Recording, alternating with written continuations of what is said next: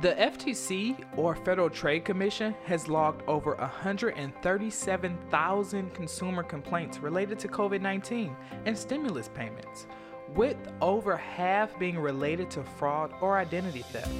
Victims have seen over $89.5 million in loss. That's a lot of money. That is a ton of dough. Unfortunately, for as long as there are good and trusting people in the world, there will most likely be dishonest people trying to take advantage of them. Those people that take advantage of others are known as scammers. Okay, so do you think that if you encountered a situation where there could be some fraud or something like that, that you would recognize it or pick up on it? I think so. I think I'm pretty good at noticing those signs of a scam, and I think I'm pretty protected in the first place. All right, well, you're sharp as a tack. So let's go over like some true or false and also some situational things. Okay. And see how we do. So you're gonna ask some questions, I'll ask some questions. Cool? Cool. Okay, so true or false? Scammers can get a lot of information from your social media to use against you. I'm gonna say false. I have all of my accounts private, and I think I know, for the most part, who's following me, and I can trust all of them. So it's actually true. Even if you don't intend to put information out there, there's still a lot of information on your social media that can be used. And even if you have like your account locked or private, like, do you know all of your friends? Just because you went to middle school with somebody that you knew, or elementary or high school with somebody that you knew, doesn't mean they're not trying to gather information about you. That's very true. Yeah. So what would you do if your credit union called and said they needed to confirm your routing and account number, and like the caller ID comes through and the phone number looks legitimate? What do you think you'd do? So I'm very protective about my money. So I think that I would tell them, I'll call you back, and like go and find the number or something. I heard that's what you were supposed to do when I took some sort of fraud presentation or something. So if somebody calls, whether it's your credit union or a doctor's office or your school, to confirm any personal information about you, like your routing number, account number, social security number, you always want to let them know, you know what, I'll call you back. Google that number and make sure you're on that website of that company, and then call that number so you're sure you're talking to a secure source. Anybody can call. I could call you and say I'm from your doctor's office and look for information. And right. Then if you're not aware of that, sounds like it makes sense. I have an appointment next week. Why wouldn't they be calling me? I might give that information to you, and then it's really hard to recover that, or who knows what they would do with it. So today, Devontae and I are going to be talking about some common scams people have reported recently. However, it's important to remember that things continue to change and continue to evolve. And as we find out about these common types of scams on the news, scammers are learning about those scams as well, and different ways to kind of take advantage of you. So just know that this list isn't exhaustive, and there are always new scams coming out, so you just always need to be on your toes no matter what. From interviews and investing to careers and credit, we've got you covered. Wallet Watch is a podcast brought to you by MSU Federal Credit Union and OU Credit Union. We'll be interviewing interns and industry experts, sharing personal stories, and even playing some games, delivering financial topics to you in a fun and interesting way. I'm your host, Devontae. And I'm Catherine. We're excited you're here. I have been reading a lot about these types of things. Yeah. Like, if you go to ftc.gov, there is just a wealth of information. One of the really interesting ones that I've read about is when people are trying to get vaccinations. They're telling people oh, you can get this vaccination, it'll protect you against coronavirus, or even at-home test kits. Mm-hmm. So as it relates to vaccinations, my thought would be, if there's a vaccination out there and all these millions of people have been affected by COVID-19, then you probably won't hear about it on the internet, right? So it's kind of that if it's too good to be true, and it's most likely not true, especially with something like this. And then with the COVID at-home testing, I'm sorry, I'm not swabbing myself and sending it in the mail to anybody. But, they do have the DNA, the ancestry, and all of that are really popular now. So it's become kind of a regular thing for us to do. There are lots of testing facilities. There's CVS and Walgreens. They're doing testing, all those different things. So definitely just be sure to do your research on something like that before you decide to send your swab in, or before you decide to look into any sort of vaccination or anything like that. Know that it'll probably be on the news when there's something like that that's publicly available. Yeah, for sure. My question with that, when there are scammers trying to sell like fake test kits or fake vaccines, what are they trying to get? Is their goal for you to, I'm just making up a number here, but buy the test kit for $50 and then they profit that $50? Or is their goal to have you buy the test kit, they'll send it to you, you'll swab and everything, and then maybe fill out a form with your name and some other personal information, and then you send it back? Or maybe it could be both. Maybe they're trying to take advantage on both fronts. Yeah, I think it's really both. Like when I was reading, that's pretty much what I saw, like that it was happening on both ends, with people trying to collect information from you as far as like, we'll pay $50 for this at-home test kit and we'll send it to you, and then you get nothing in the mail, and now they have your information, like your card number and stuff like that. Yeah. But also sending things out where you have to, put all of your information on a slip of paper and then send it back in or whatever. And then even with the vaccinations and stuff like that, how much money people are probably willing to pay for something like a vaccination, the amount of money that somebody can get from them. I mean, I think in times like these, people are desperate for vaccinations. They're a little eager, maybe overly eager, to get their hands on that first vaccination that they hear about. But at the end of the day, the vaccination has to be approved, and it's probably going to be available through your doctor's office. Right. And you'll hear about it through, like you said, a reputable source. Right, and for that, I definitely recommend giving a call to your doctor, actually looking for testing sites, and looking into there being the vaccine. You can literally type in vaccine COVID-19, and you'll kind of be updated on what is out there or what's going on, what the process is and things like that. So, yeah. Protect yourself from that one. Yeah, that's a really good transition to our next scam we want to talk about, which is related to mobile malware and things online. Yeah, so researchers at Checkpoint reported 16 malicious apps posing as legitimate coronavirus-related apps, and that more than 30,103 new coronavirus-related websites were registered between March and currently. And of those new 30,000 plus that were created, 131 are considered malicious, and then 2,777 are suspicious and under investigation. Wow, that's a lot of apps. Yeah. So you want to be sure, I guess, that you're doing your research, you're only clicking on things that you know are legitimate, and not just trusting everything you read on the internet. We all know that the internet is not always correct. Exactly. That's very true. With the malware, like, what are they doing once you download this on your phone? So I heard or I read of some reports where they were initiating ransomware on your phone and kind of holding your phone hostage so that you couldn't do anything with it until you pay whatever their ransom they're requesting is. So that's kind of scary. That is. That's really scary. And then I imagine they also, along with that, maybe have access to some of your personal information that you have saved on your phone, which is even scarier because who knows what they do with that after the fact if you do pay the ransom or get your phone back somehow. Okay. That's an interesting one. Yeah. Don't download any apps, Devontae. Check into them. Just like triple check, do your research, know that it's a legitimate company. So, there's another scam that I've been reading a whole lot about, and it has to do with small businesses. So you know that through the CARES Act, there was quite a bit of money earmarked for small businesses for the Paycheck Protection Program. So according to the SBA's official website, they have some tips on here about how to kind of avoid fraudsters. So one, the SBA does not initiate contact or anything like that with the 7A or disaster loan grants, which would be like the PPP loans. Okay. And if you are contacted by someone from the SBA, then you should be leery and actually just hang up and contact the official SBA. Okay.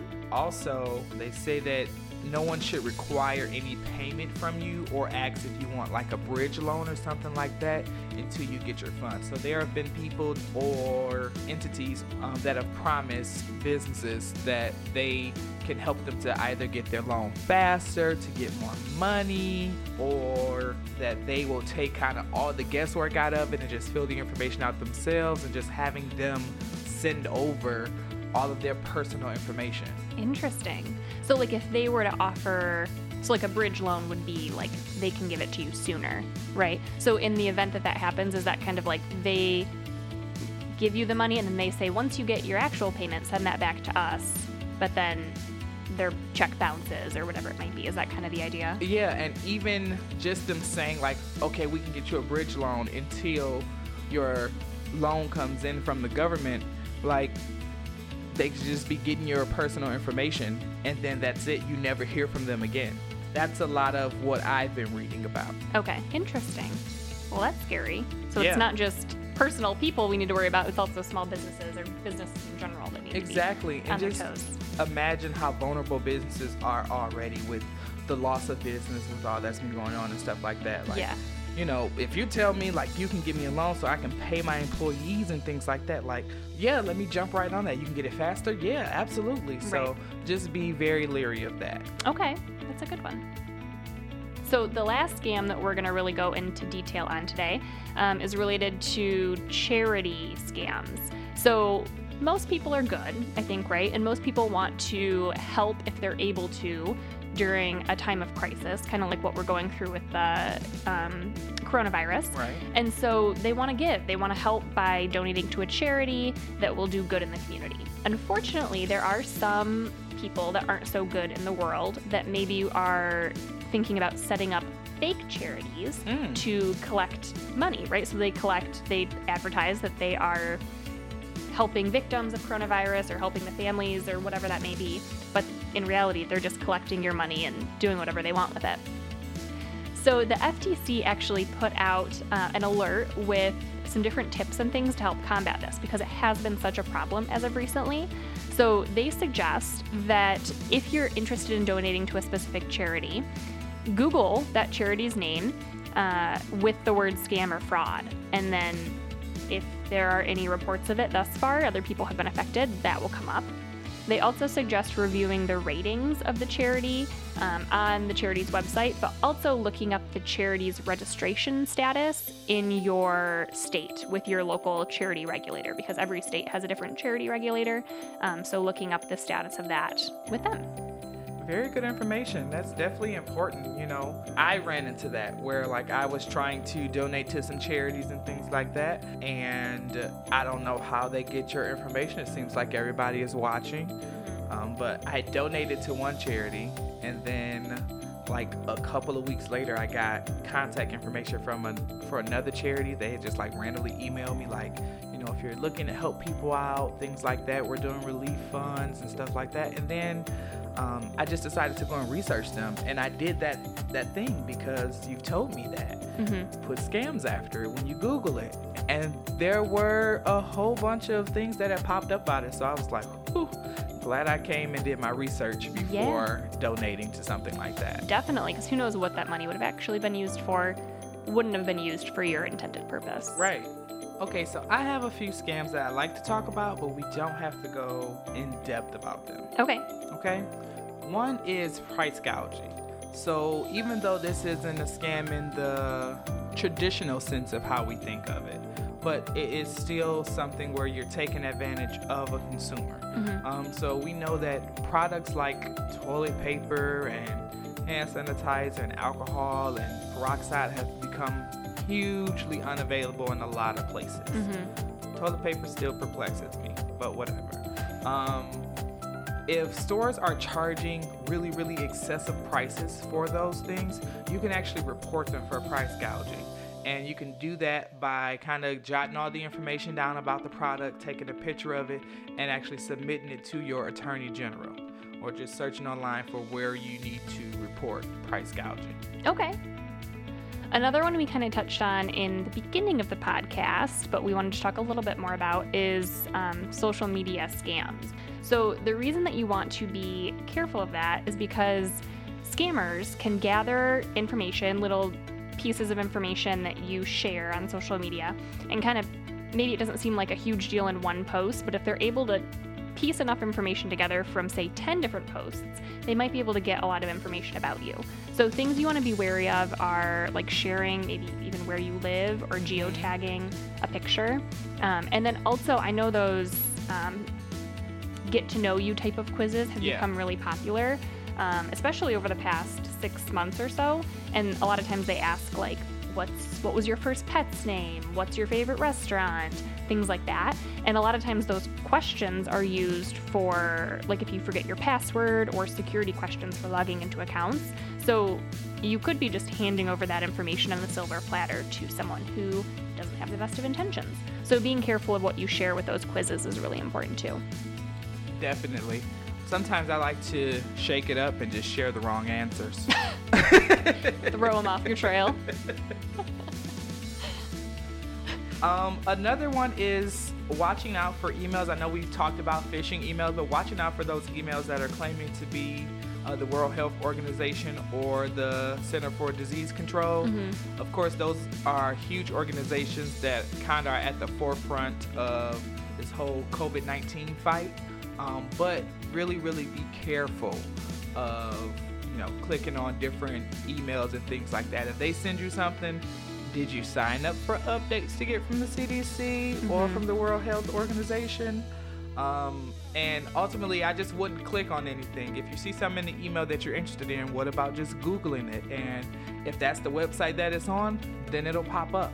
I actually, fell for that. I was moving too fast and I clicked on a link, and as soon as I clicked on it, I exited off, but it still took me too long to recognize that it was an issue. Nothing happened, at least not that I'm aware of, but I know for future reference to really be careful of clicking links and emails from those different organizations. Yeah. Okay. Good to know.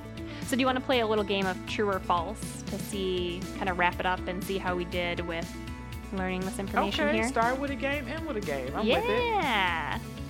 Okay. So, true or false? Phishing, which is when someone is scammed via email, is at its highest rate ever in the last 3 years. Whew. Judging from all the things we talked about in this episode, I'm going to go with true. You are correct. Ding, ding, ding. Yeah! So I feel like that kind of has to do with a lot of different things, but just technology continues to evolve, and scammers are evolving right there with it, doing everything they can to take advantage of people. Okay, so I have one for you. True or false, human intelligence is the best defense against phishing attacks? I'm gonna say false. Okay.